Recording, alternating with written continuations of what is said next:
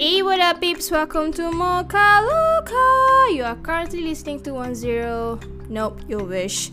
I wish I'm a radio DJ, but I'm not. I'm just Aisha, normal girl, hosting her own podcast. Yes, that's me. And okay, korang, lagi sehari kita bakal melangkah ke tahun 2021. So, what's up 2020? Well, I believe tahun 2020 has been a tough ride for most of us. And I'm pretty sure ramai yang plan macam-macam untuk tahun ni tapi tak kesampaian. But it's okay guys, plan kita boleh postpone ke tahun depan. Need not to worry. Apa yang penting sekarang ni, kita kena utamakan kita punya kesihatan dan juga keselamatan diri kita sendiri. Gosh, why do I sound so serious? Jarang Aisyah Muhammad serius macam ni. Tapi benda macam ni memang kena ambil serius pun.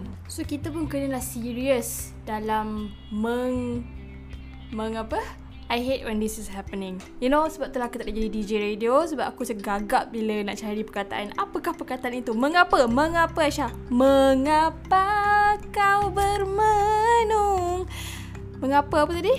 Menghalang Aisyah Muhammad.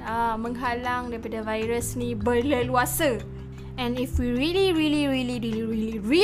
want to make our plans possible next year, which is lagi sehari ni, we have to abide to the 3W. Okay, korang wash, wear and warn. And make sure kita avoid crowded place. Kalau siapa yang nak pergi mall tu, boleh, bukan tak boleh pergi mall, tapi kurangkan pergi tempat yang sesak and sempit. And of course, kita kena kurangkan close conversation. Kalau nak borak tu, boleh borak.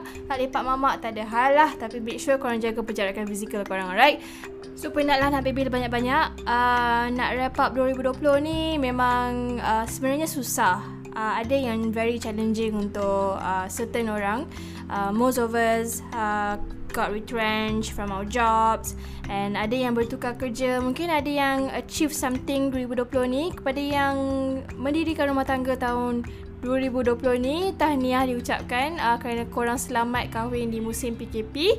And untuk yang dapat anak juga tahun ni, congratulations kepada new parents this year. And to all my friends out there, I am happy for you guys. Korang doakanlah seorang Aisyah Muhammad jumpa jodoh tahun depan. Tiba.